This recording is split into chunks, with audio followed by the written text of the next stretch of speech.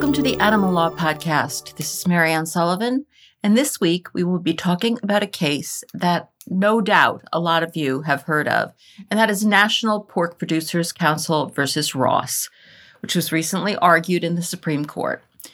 A lot of us are a little confused by this case. I'm going to admit I'm one of them, and it brings into question the constitutionality of Prop 12, something else which many of you may be familiar with, by which California set certain limits on the sale of pork that is derived from pigs whose mothers were subjected to the particular torture of gestation crates, the very tiny metal enclosures where they are kept during their pregnancies.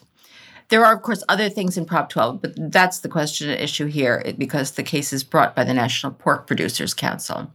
The thing that many of us may not be so familiar with is the constitutional issue at play here. That is the application of the Dormant Commerce Clause. If that is, at best, a vague memory from law school, you have come to the right place. My guest today is Michael Dorf, who is the Robert S. Stevens Professor of Law at Cornell Law School, a renowned expert in constitutional law, and a vegan advocate for farmed animals everywhere. He is going to break down for us what the Dormant Commerce Clause is, why it's dormant, and what the justices of the Supreme Court seemed to be most interested in when they recently heard this case. Before we get to that interview, I just want to remind you that we have another podcast, and I hope you are checking out the Our Hen House podcast. That's a podcast that I co-host along with Jasmine Singer, and recent episodes include an interview with independent journalist Marina Bolotnikova, who is doing her best to rectify the short shrift that animal rights stories tend to get in the mainstream press, Jasmine's interview with Direct Action Everywhere activist Zoe Rosenberg, along with her mother, veterinarian Sherston Rosenberg, and my interview with James Yates and Jessica Bridgers from the World Federation for Animals, which is an international organization that is bringing together advocacy organizations from all over the world to amplify the voices of animals in international policymaking. I'll also take just a moment to ask for your support for the Animal Law Podcast and the Our Hen House podcast. If you are at a place where you can help out, please go to ourhenhouse.org/donate. There you can join our flock for $10 a month or $100 a year, or you can make a one-time donation in any amount, and we would be so very grateful for that. But now let's get to this interview. Michael C. Dorf is the Robert S. Stevens Professor of Law at Cornell Law School, where he teaches constitutional law, federal courts, and related subjects. He has authored or co-authored 6 books, including with Sherry Kolb, Beating Hearts, Abortion and Animal Rights, and over 100 scholarly articles and essays for law journals and peer-reviewed science and social science journals. His most recent work of scholarship, co-authored with Sherry Kolb, is If We Didn't Eat Them, They Wouldn't Exist: The Non-Identity Problems Implications for Animals, Including Humans, in the American Journal of Law and Equality. He also frequently writes for the general public, in addition to occasional contributions to the New York Times, USA Today, CNN, the Los Angeles Times, and other wide circulation publications. He has been writing a bi-weekly column since 2000 and publishes a popular blog, Dorf on Law. He received his undergraduate and law degrees from Harvard. He served as a law clerk for Judge Stephen Reinhart of the U.S. Court of Appeals for the Ninth Circuit, and then for Justice Anthony M. Kennedy of the U.S. Supreme Court. He maintains an active pro bono practice, mostly consisting of writing Supreme Court briefs, and he will be joining me right after this. Registration is open for the Animal Law Conference, November 4th through 6th in Portland, Oregon. Co-hosted by the Animal Legal Defense Fund and the Center for Animal Law Studies at Lewis and Clark Law School, this year's conference marks the 30th anniversary of this premier animal law event. Returning to the veg-friendly oasis of Portland, Oregon, the conference features discussions with animal law experts across multiple disciplines. Join in person, live stream the event from the comfort of your home, or watch the sessions anytime on demand after the event. Special guest Miyoko Schinner, the founder and CEO of Miyoko's Creamery, will deliver an inspiring keynote address, and CLE credits will be available to attorneys, including ethics credits. Registration is now open. Don't miss your chance to join the conversation and immerse yourself in the community. For more information, visit animallawconference.org. That's animallawconference.org.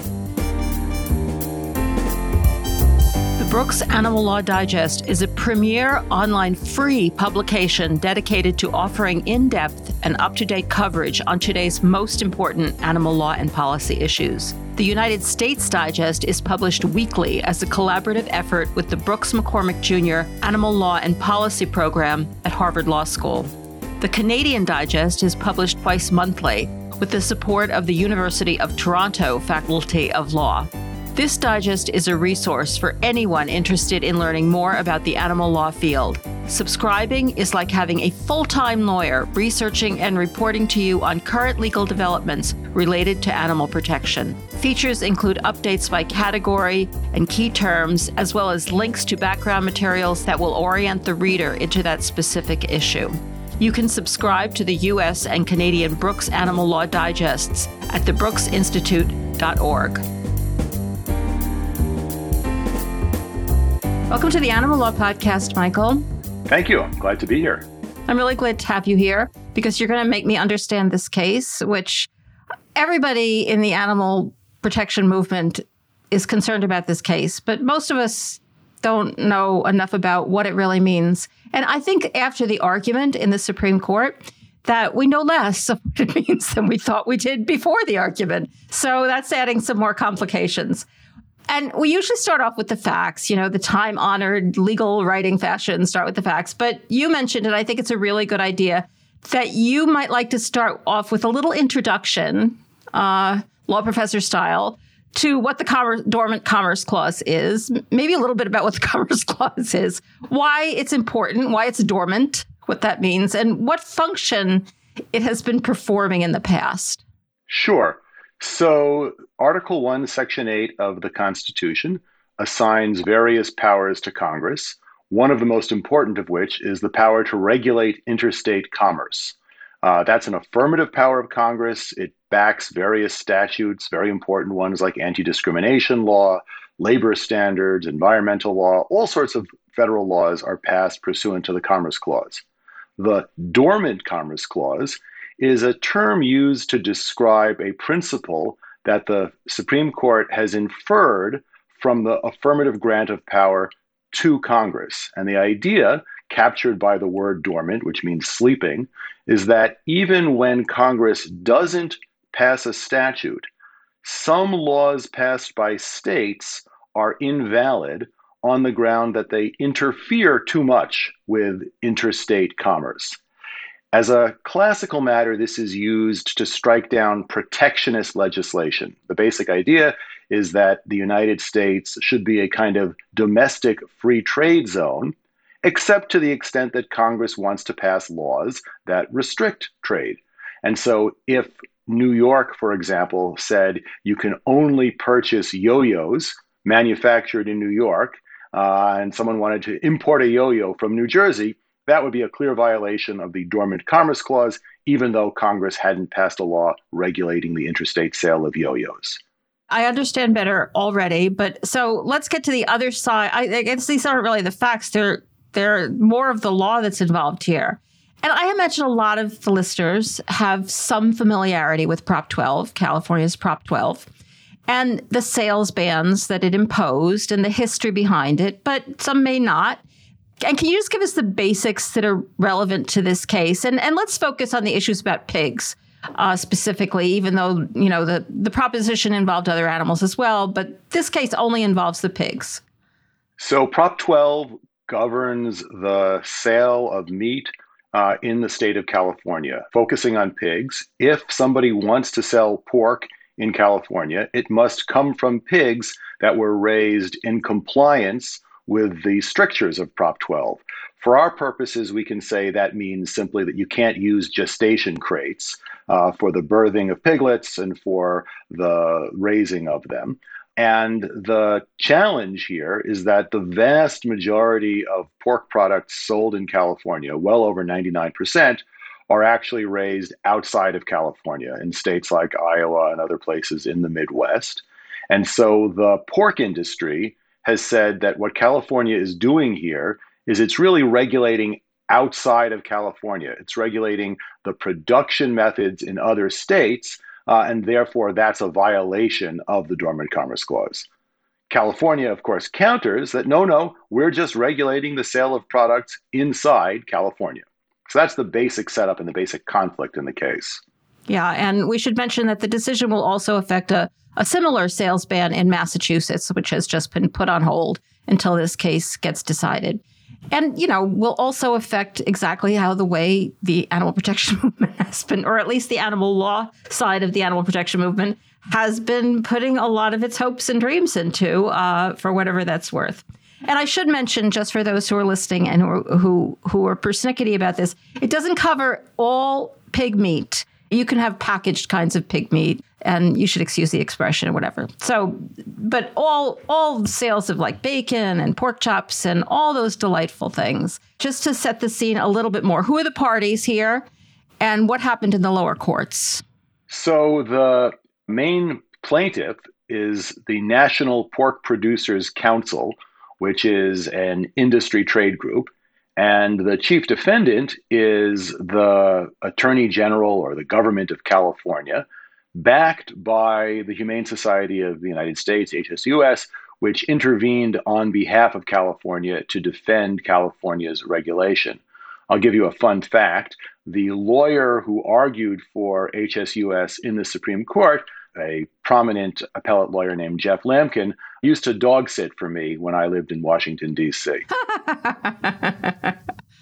Well, I'm sure that led to this high point of his career. I have not the slightest doubt.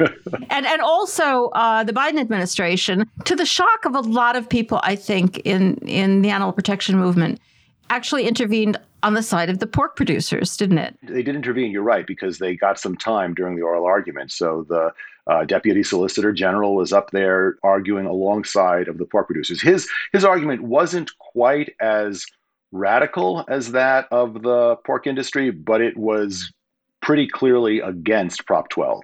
You were talking before about the yo-yo case, the famous yo-yo case, and New York can't simply say New Jersey can't bring its yo-yo. We're only going to sell New York yo-yos in New York. That's just pure discrimination against another state. That's not really involved in this case. That's the most obvious violation of the Dormant Commerce Clause. That's not involved, so let's put that aside. The other more nuanced kind of arguments that they brought one cause of action arguing that this is an extraterritorial regulation, and one that this is in violation of the Pike balancing test. And I believe the government is allegedly just going with Pike, though these arguments seem to like blend together in my limited imagination. But let's start with extraterritoriality. Maybe they're just upset about this case. Who knows? So can you just kind of elaborate on their argument that California is somehow governing what, like, say, Iowa, a major pork producing state, must do? They're governing extraterritorially. Right. The extraterritoriality limit is often described as part of the Commerce Clause, but actually it's broader than that. So even if the state was regulating nothing to do with commerce, the state has authority within its own borders. But New York, for example, couldn't try to set the legal age for consent to sexual relations in Alabama or vice versa. Right. It's just the idea that sovereigns, and states are quasi-sovereign, have authority within their territory. And so the first argument that the pork producers make is to say that this law, because it affects almost entirely out-of-state producers, is really similar to my hypothetical law of California trying to regulate something that has nothing to do with California.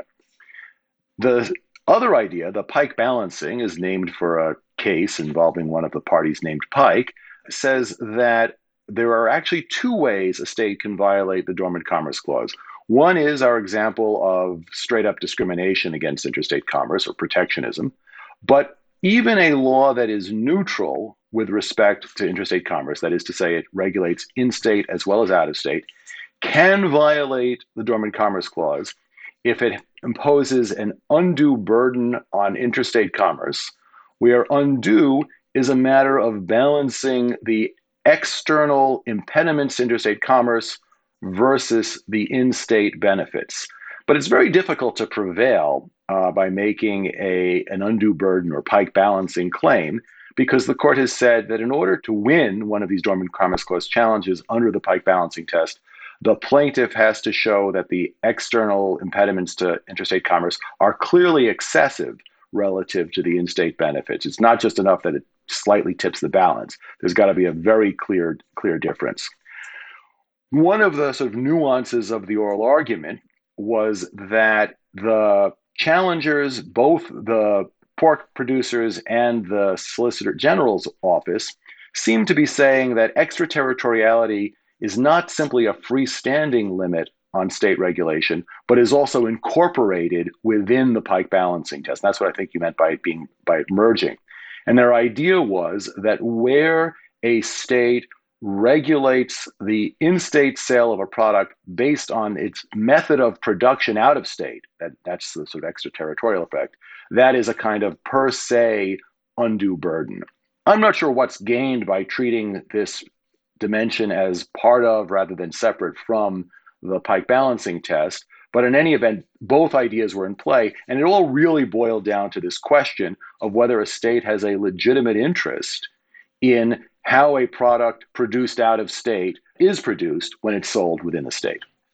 Well, that's an excellent explanation of boiling it down to what the basic problem is. Now, one of the questions obviously that arises is if the industry doesn't like what California is requiring, why can't the industry just not do any business with California? Right. Why? They're not required to sell their pork in California. There's no law requiring them to do so. Sure. They make two arguments. One is simply that the California market is so big that it's not reasonable for them to ask to forego it. And I don't know. I think that's neither here nor there. It's a big market, but if California is legitimately regulating, well, too bad. So I think that's fair.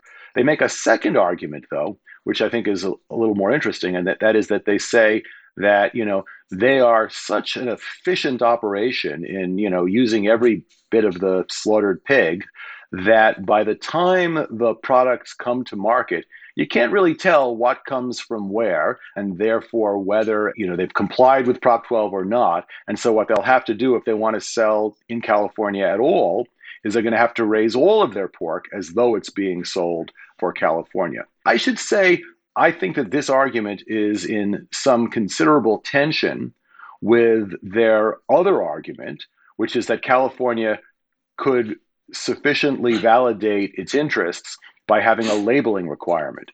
Because if it's possible to label pork products as being produced in conformity with Prop 12, then it's possible to distinguish what is and isn't produced in conformity with Prop 12.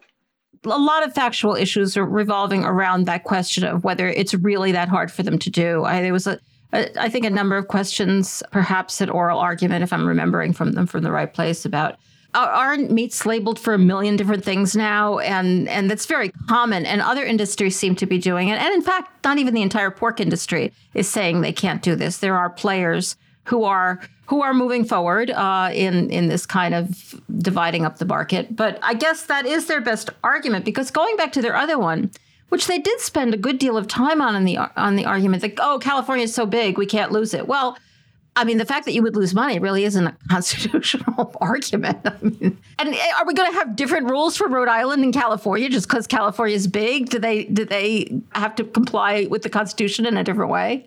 Right, exactly. And they also concede that California could, consistent with the Constitution, completely ban the sale of pork in California. Yeah. And then they would be losing the California market entirely as well. Yeah, that was a weird one. And I guess they just didn't see any way around conceding that. But they concede that they could do labeling, and they concede that they could ban pork. They just can't do the thing they did. Right, which is in between, which is not as severe as a ban but somewhat more restrictive than labeling. So it's a kind of, reverse Goldilocks solution. You can't do the thing that's in between. Nicely put. So this doesn't seem that hard so far, but the argument clearly revealed that the justices were very concerned about a lot of things going on in this case. And one of the major focuses of the argument was the implications of the fact that this law is morality-based. There were some health and safety arguments that were argued, I think, but they weren't given much attention at the argument at all. I mean, and states obviously are allowed to pass laws that have to do with morals. There's no question that California can pass this law for its own producers. So why is the morality motivation of this such a problem when it comes to the Dormant Commerce Clause? Well, I think the worry, as it was expressed by the industry lawyer and also by some of the justices, is that if California can do this, then we can expect what the lawyer referred to as balkanization. So, given the fact that there are red states and blue states with different values and with different legislatures, if California says it's immoral to raise pigs in inhumane ways and then sell their products in California, what's to stop Texas from saying it's immoral for factory workers not to be able to refuse to join a union, so that only products that come from so-called open shop states, right to work states, can be sold in Texas. There are other things about immigration and so forth. And so the basic idea, and I think it's not a trivial argument that they were trying to get forward, is that the whole purpose of the Commerce Clause and the Dormant Commerce Clause is to have a national market, absent some special reason why states want to regulate locally. And once you start allowing states to sort of export their morality, given the fact of polarization, you're going to have a very divided market. It's not a bad argument at all, or not an irrelevant argument at all. It does give me some hope that that's the reason that the Biden administration decided to intervene, and not just because they don't care at all about the humane treatment of pigs, though that may also be true. Before we pass this moment, I'm just going to talk about, other rationales that came up for why laws might be passed in various states. So Justice Roberts spoke of a compelling rationale of raising pigs in the cheapest way possible to provide poor people with affordable food. And I just wanted to mention it because we do know that the current Supreme Court is deeply concerned with the poor. But could that be another legitimate factor in deciding whether a law passes the Pike balancing test? So it's a bit rich for the industry to be making this argument for any number of reasons.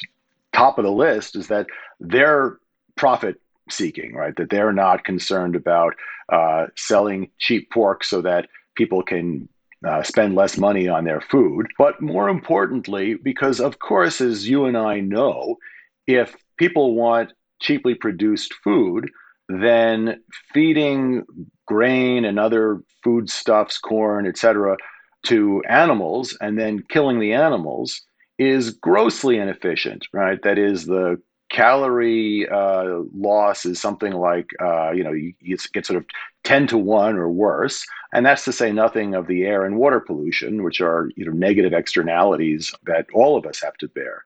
So if a state were really concerned about providing its citizens with affordable food choices, it would be doing everything possible to promote plant-based foods. And of course, that's not even remotely what's going on here.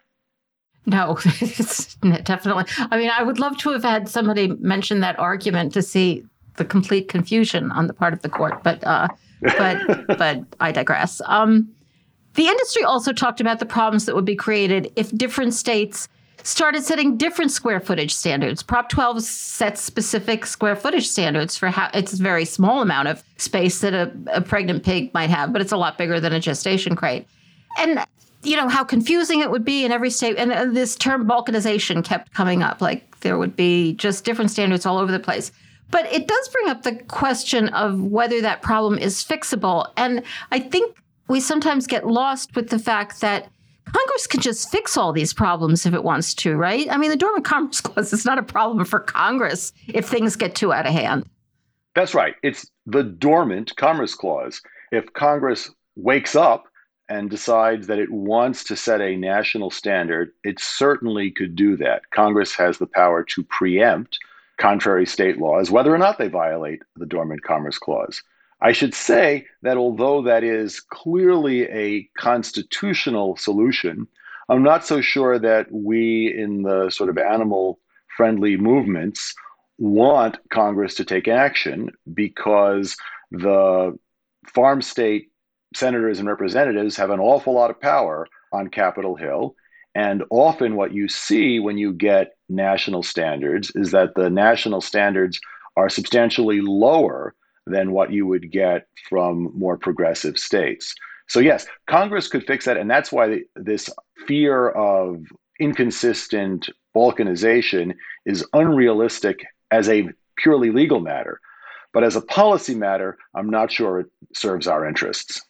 I totally agree with you. As a policy matter, it doesn't serve our interests, but it is, again, a little rich to have the industry arguing that what would we do if all these the industry could go to Congress and get pretty much whatever they wanted. So for them to be complaining that inconsistent standards would be the reason this all doesn't work.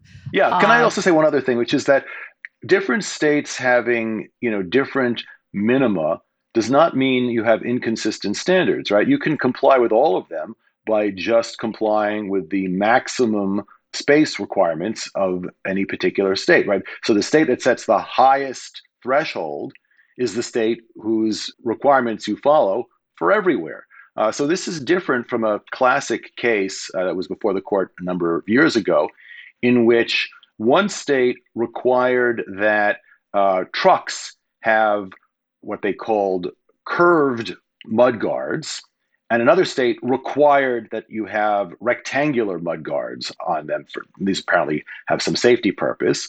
There was no good evidence that it mattered whether they were curved or rectangular, but these were literally inconsistent. So if you had an interstate trucking route that went through both states, your truckers would have to get out at the state border and change the mudguards, which would be ridiculous. So those were literally inconsistent standards in the sense that on a single interstate trip, it's impossible to comply with both, at least without imposing this very high cost of changing the mudguards. Having different minima is not literally inconsistent in that same way. Yeah, no, that's a really good point and really important for us to remember. We could go to the highest common denominator instead of, as the pork industry wants to do, let us go to the lowest common denominator. All right, going back to this balkanization question and this question that came up, all these questions that came up, which made us think that the court has a lot on its mind here about what the Dormant Commerce Clause is doing and what it should be doing. Can you give us some examples out of this area of legislation that might run into problems? You had mentioned union requirements. And other people have mentioned some other things that had to do with animals, such as cosmetic testing on animals. But do you see a wide array of types of things that might run into these very same problems that states would decide they are banning the sale of certain products, and then we have all different standards in different states? What is the court worried about here? Well, so before I get to those, let me just tell you a few of the examples that California identified of existing laws that presumably the state thinks are legitimate that would be struck down if California loses based on the theory that the industry is promoting. So one is New York bans sales of goods produced by child labor. Indiana apparently bans the sale or transfer of fetal tissue derived from aborted fetuses as opposed to miscarriages. That's sort of down the slippery slope in that direction. I suppose one of the big worries from the other side is that you would see things like, so the immigration one I mentioned, right? You could imagine certainly Florida, for example, saying that if you're going to sell goods in Florida, you have to certify that nobody who is undocumented worked to produce those goods, and that would be very onerous. I wrote a column before the oral argument in which I worried a little bit about states banning the importation of abortion pills. I don't think that's directly implicated by the pork industry's theory of the case, though, because there the question is not so much the method of production out of state, but the sort of very existence of the product. But the truth is that I think the worry probably on each side is a bit overstated, right? This is a pretty old republic we live in which states have had the opportunity for over 2 centuries to pass laws that govern the production of goods out of state. And we haven't seen a flood of that, mostly because there's really not a lot of political gain to be had from doing that sort of thing. Because what it tends to do is if these are products that people in your state want to buy, they're going to be pissed off if you start making it very difficult for out-of-state producers to make them and sell them. Put it differently, consumers in a state have interests that roughly align with producers out of state. And so one of the concerns of the Dormant Commerce Clause is that states are trying to harm out-of-state entities to the benefit of people in the state. And you just don't see that very much, again, because protectionism, even sort of naked protectionism in the form of discrimination, it harms the out-of-state producers relative to the in-state producers, but it also harms the in-state consumers who will have some political power of their own. So I really think that the slippery slopes and parades of horribles are quite overstated, and that's sort of the experience up until now.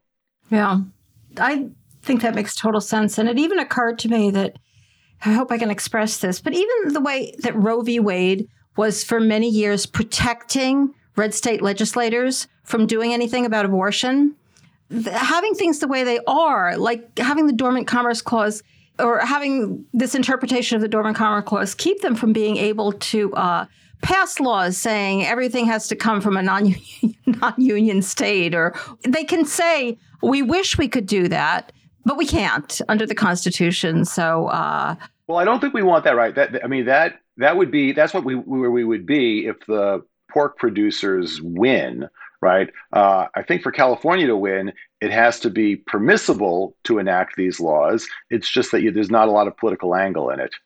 Yeah. And you don't have that protection that it's impermissible. All right. So one thing worth noting, which I think might have given the court pause, is that the pork producers actually admitted that under their rationale, free states could not have banned the sale of products produced by slaves, which I think is a pretty compelling. That really focuses what this is all about. But getting back to this case, in its argument, California attempts to draw a line between out-of-state effects that are directly related to the product and ones that are more distant, like, say, wages paid to workers. They're trying to draw that line. So they're saying, well, kind of that the product itself is tainted. The harm that was done in creating this product actually is so close to the product. And I don't think they even made the point, but it actually, it's the very body of the entity who was harmed by this. So it really is very, very close. So do you think that's a legitimate way to draw a distinction and really narrow the way the court could decide this particular case having to do with harm to animals? I think so, although it would require some element of judgment, and it's a standard, it's not a rule. That is to say, what exactly is integral to the production of a product and what is sort of just in the background calls for a line drawing exercise about which people could reasonably disagree, although there will be some cases that are so clearly on one side or the other.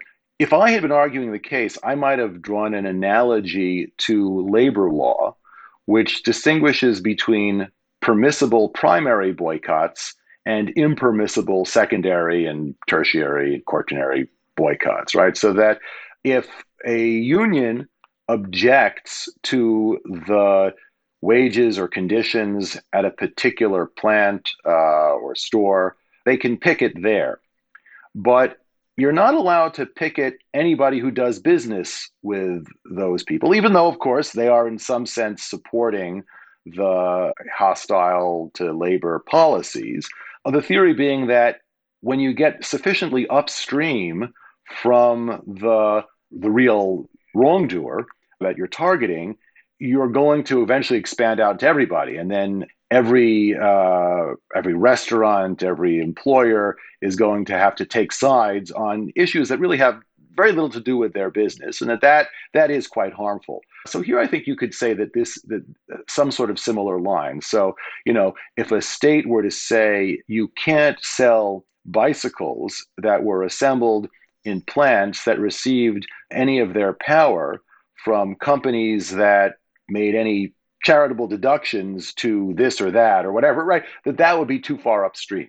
And then, but it doesn't eliminate the element of judgment, but it would cabin the rule in such a way that what's allowable doesn't threaten to swallow up the whole economy.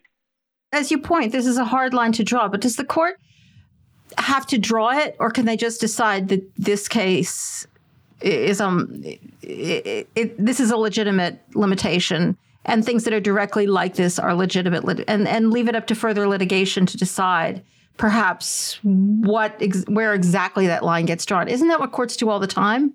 Sure. And of course, that they can do. They can do anything they want. There's no super Supreme Court to reverse them. And they definitely feel that they can do anything they want these days. Right. I did have the sense, though, from the oral argument that they are not inclined to do that, that this is not one of those cases where they're going to say, well, this is all we need to say for this case. We'll develop this as we go, given how much of the oral argument focused on real and hypothetical extensions of what would happen if either side were to win. One, to my mind, fairly disappointing development in the oral argument was the position that the newest Justice Ketanji Brown Jackson, seemed to be taking, which was that California's moral interest is fully satisfied by labeling requirements, and therefore anything beyond that is impermissible. I'm not sure where she gets that from. There heretofore has not been a least restrictive means requirement under the Dormant Commerce Clause. And as the lawyer for California and for HSUS said, states can enact bans based on morality, but it did strike me that she might be leaning towards saying this only justifies notice. The only justice who I counted as really completely sympathetic to California and the animal welfare interests in this case was Justice Sotomayor. Yeah, and I'd like to go through the question of how you read each of the justices, which of course doesn't necessarily coordinate with how we see many cases. It's not as obvious line drawing. But before, I have to tell you, my next question for you was about Justice Jackson and labeling. So I'd just like to go back to that for a second, because I actually wanted to make a comment about it, because I think it's pretty widely accepted among, this is not a legal issue, but or maybe it doesn't help anybody, but that labeling just doesn't work. People who will vote to have a statewide standard will nevertheless, if they're in the grocery store and given the choice, not necessarily opt for crate-free pork. They won't pay more for it. It may not make sense to vegans who are very into following their own rules, but people just feel like it's not going to do any good if I spend more money, unless there's a rule that everybody has to spend more money. So it's not insensible. So I guess you've already answered my question of whether you feel that labeling is an inadequate remedy, and you clearly do. Well, let me add one other thing, if I can. So I think it's true. One way to understand a voter's preference for a law that imposes higher costs, but simultaneously not bearing those costs voluntarily, is as a kind of Ulysses contract, right? So it's a way of binding yourself in advance in the way that Ulysses had his men bind him to the mast. Another way is, as you said, a kind of we're all in this together, so I'll make this sacrifice if others do, because that's going to aggregate it. But there's a third kind of reason why you might vote for that, which is that you might just not trust the labels. So the USDA has an organic label. That means something, but you have to know that. A lot of consumers might not know the difference between organic, which has particular requirements, and the label all natural, which is essentially meaningless, but appears on lots of foods that are available in grocery stores. So I think it's quite rational, just as a matter of consumer protection, to want to have everything conform to the state's uniform standard. Those are excellent points. There are a lot of reasons to believe that labeling wouldn't work. It also, I think you mentioned this before, it kind of belies their whole argument about how difficult it is to separate out gestation pork from non-gestation pork, and how this is impossible. I mean, if they're going to put labels on it, they're going to have to separate it all out, right? Right. Absolutely. Yes. All right. Let's talk about the individual justices, because I had said we were going to get to that next. As everyone knows, this is not a case that is likely to play out on traditional party lines. And Justice Thomas and probably Justice Gorsuch are very likely votes for affirming, because they basically don't believe the Dormant Commerce Clause exists. Am I right about that? Yes. And on the other hand, Justice Jackson, as you pointed out, was one of the toughest questioners and seemed to question the arguments a lot of the respondents. And so we don't know a lot about her yet, but it was a little ominous. Any predictions about anyone else? I mean, do you think that Justice Sotomayor's concern for, or at least sympathy towards the issues, would indicate the way she's going to go? Yeah, she's not one who tends to sort of ask questions just to throw people off the scent or for fun. I can usually tell how she's going to vote based on what she says during the oral argument. I will say the one justice who disappointed me the most, based on sort of what I thought coming in, and this may surprise some people, is Justice Alito, who seemed very hostile to California's regulatory interest. And you might wonder, well, how could Justice Alito disappoint you, given that he wrote the Dobbs opinion? How could you have had any expectations? And the answer is that although, yes, I thought his opinion in the abortion case was terrible, he was the one justice to dissent in United States against Stevens, which was a 2010 case in which the Supreme Court invalidated the so-called crush video law, the federal law that forbade the distribution of materials made in violation of animal cruelty laws, depictions of animal cruelty. A particular case involved videos of dogfighting, but the court struck down the statute, and Justice Alito dissented basically on grounds that, hey, states and the federal government have a perfectly legitimate interest and almost a compelling interest in protecting animals from cruelty. So I thought that there was at least some chance that he would be sympathetic to the goals of the law. And it's possible that he is, but that his sort of free marketism just sort of overwhelmed that here. I've frequently brought up that case in class and thought he was right on it. It wasn't, but I thought he was right on it, but I thought it also came out of a sympathetic point of view. And actually, during this case, I did see some commentators on the animal side very pleased that the court did not actively make fun of the idea of protecting pigs from harm, but which I guess we can consider a step forward in our movement. But right. I didn't feel they really seemed to sympathize with the goal at all. I mean, with the possible exception of Justice Sotomayor, or sympathize with the idea that there is actually a real moral issue here. Do you think I'm being too dark? No. I mean, I think Justice Kagan is in play. I saw her as being a little bit on the fence and asking hard questions of both sides. One of the things that I thought was very smart of Mr. Lampkin, who was arguing for HSUS, again, my former dog sitter, was that he called attention to the fact that for millennia, moral and religious traditions have considered the treatment of animals in the production of food to be a sort of vital concern. And so, of course, that has most to do with Hindu traditions of vegetarianism, Jewish kashrut, and Muslim halal. And, Justice Kagan, when she was younger, went to an Orthodox synagogue. She knows a fair bit about Jewish kosher laws. So I could see in her potentially a sympathy towards having moral concerns about how one's food is produced, even if not necessarily being that concerned about the welfare of the pigs. Though I did hate her decision in a case that had to do with California's down pig law. And I thought it was wrong. Of course, I do lean towards a bias myself. I'm not denying it, but I actually did think it was wrong. So I had kind of written her off, but I hope you're right. This question is particularly for you, I think. But, I think a lot of our listeners found very disturbing the assertions on all sides that pork from animals in a system where gestation crates are not used can be, actually, the word was used, humane. Not inhumane, but humane. Which, in this movement, we tend to be kind of careful about our language around that. What are your thoughts about seeking these types of reforms? How do you do it without slipping into endorsement of that kind of bullshit? Yeah, so I think that's a hard question.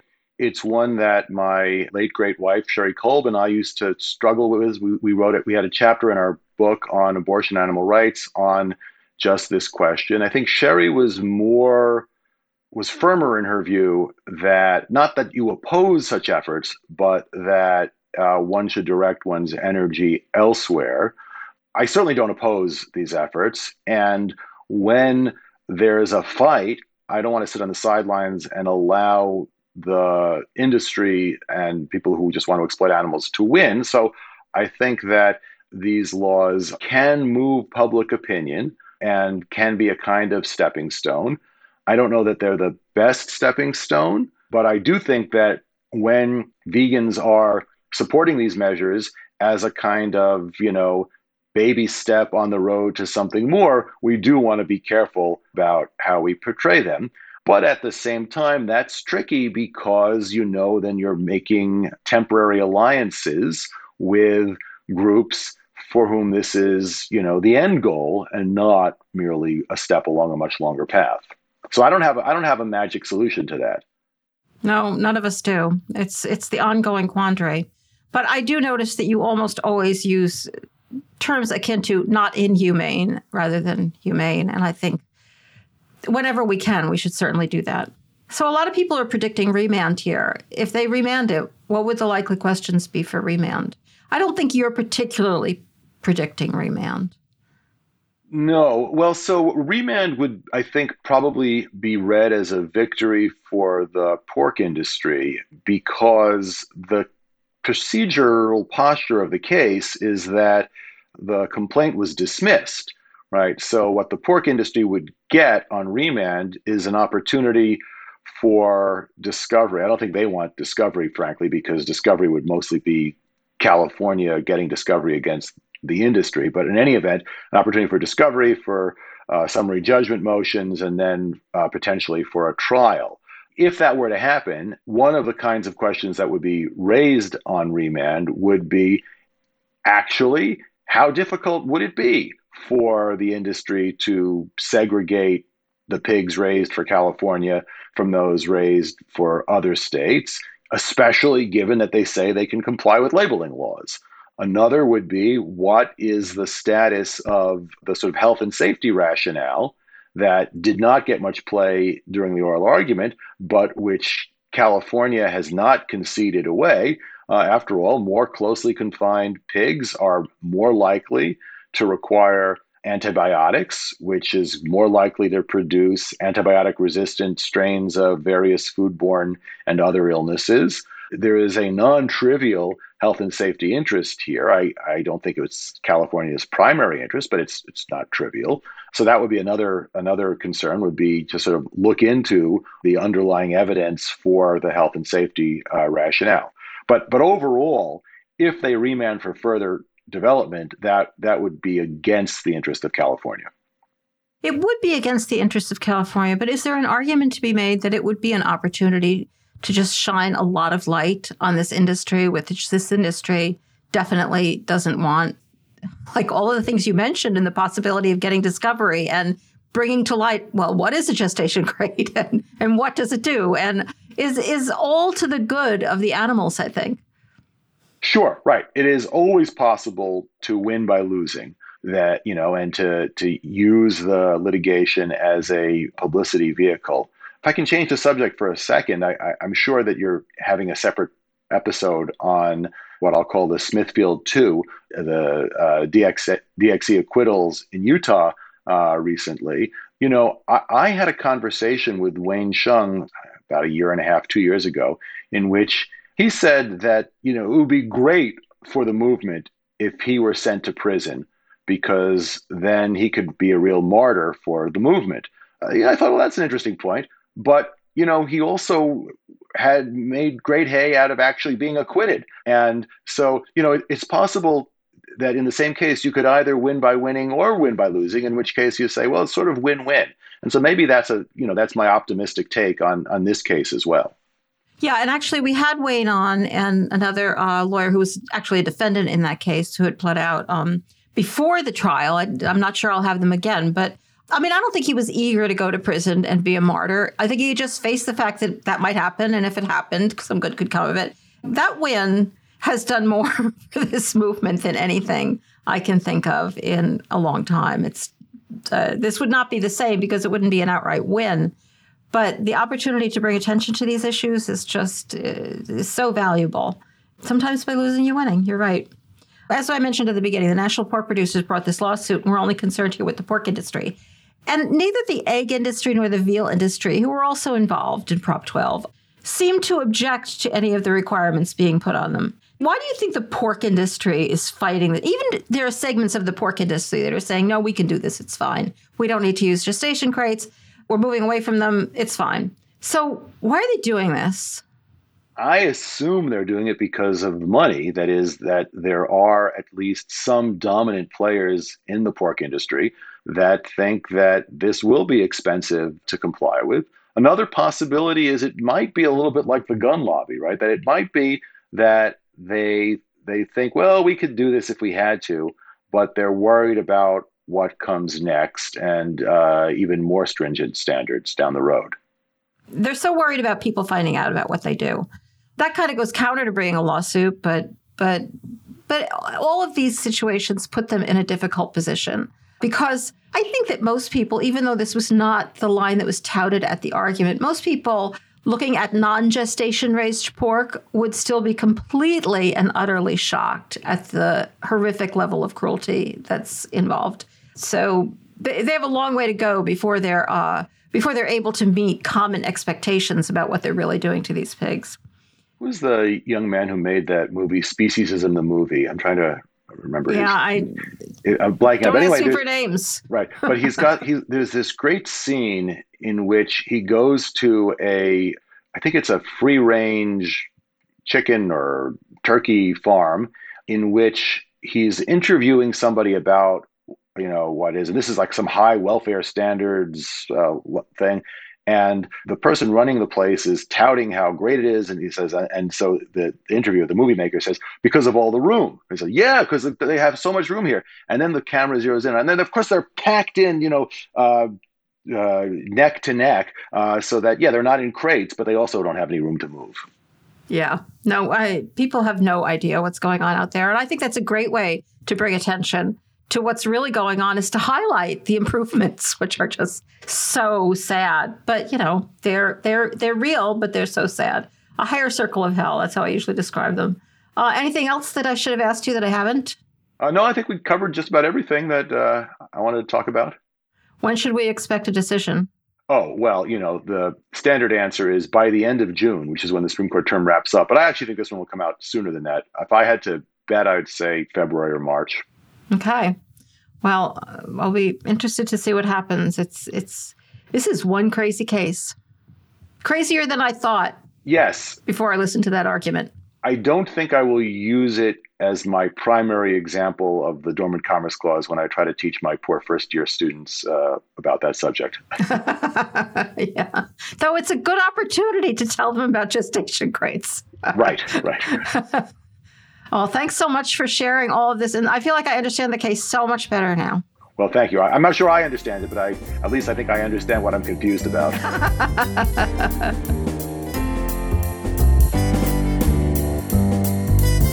Thank you so much for joining us on the Animal Law Podcast. We will be back next month with a new show. Thank you so very much to Michael Dorf for taking the time to tell us about this case. And also thank you to Vicki Beechler and Eric Montgomery of Podcast Haven for their help in producing the podcast. If you're not already subscribed, please consider doing so wherever you listen to podcasts. Please consider leaving us a good review there or on Apple Podcasts. And if you are able, please consider making a tax-deductible donation at ourhenhouse.org. And thank you so much for tuning in.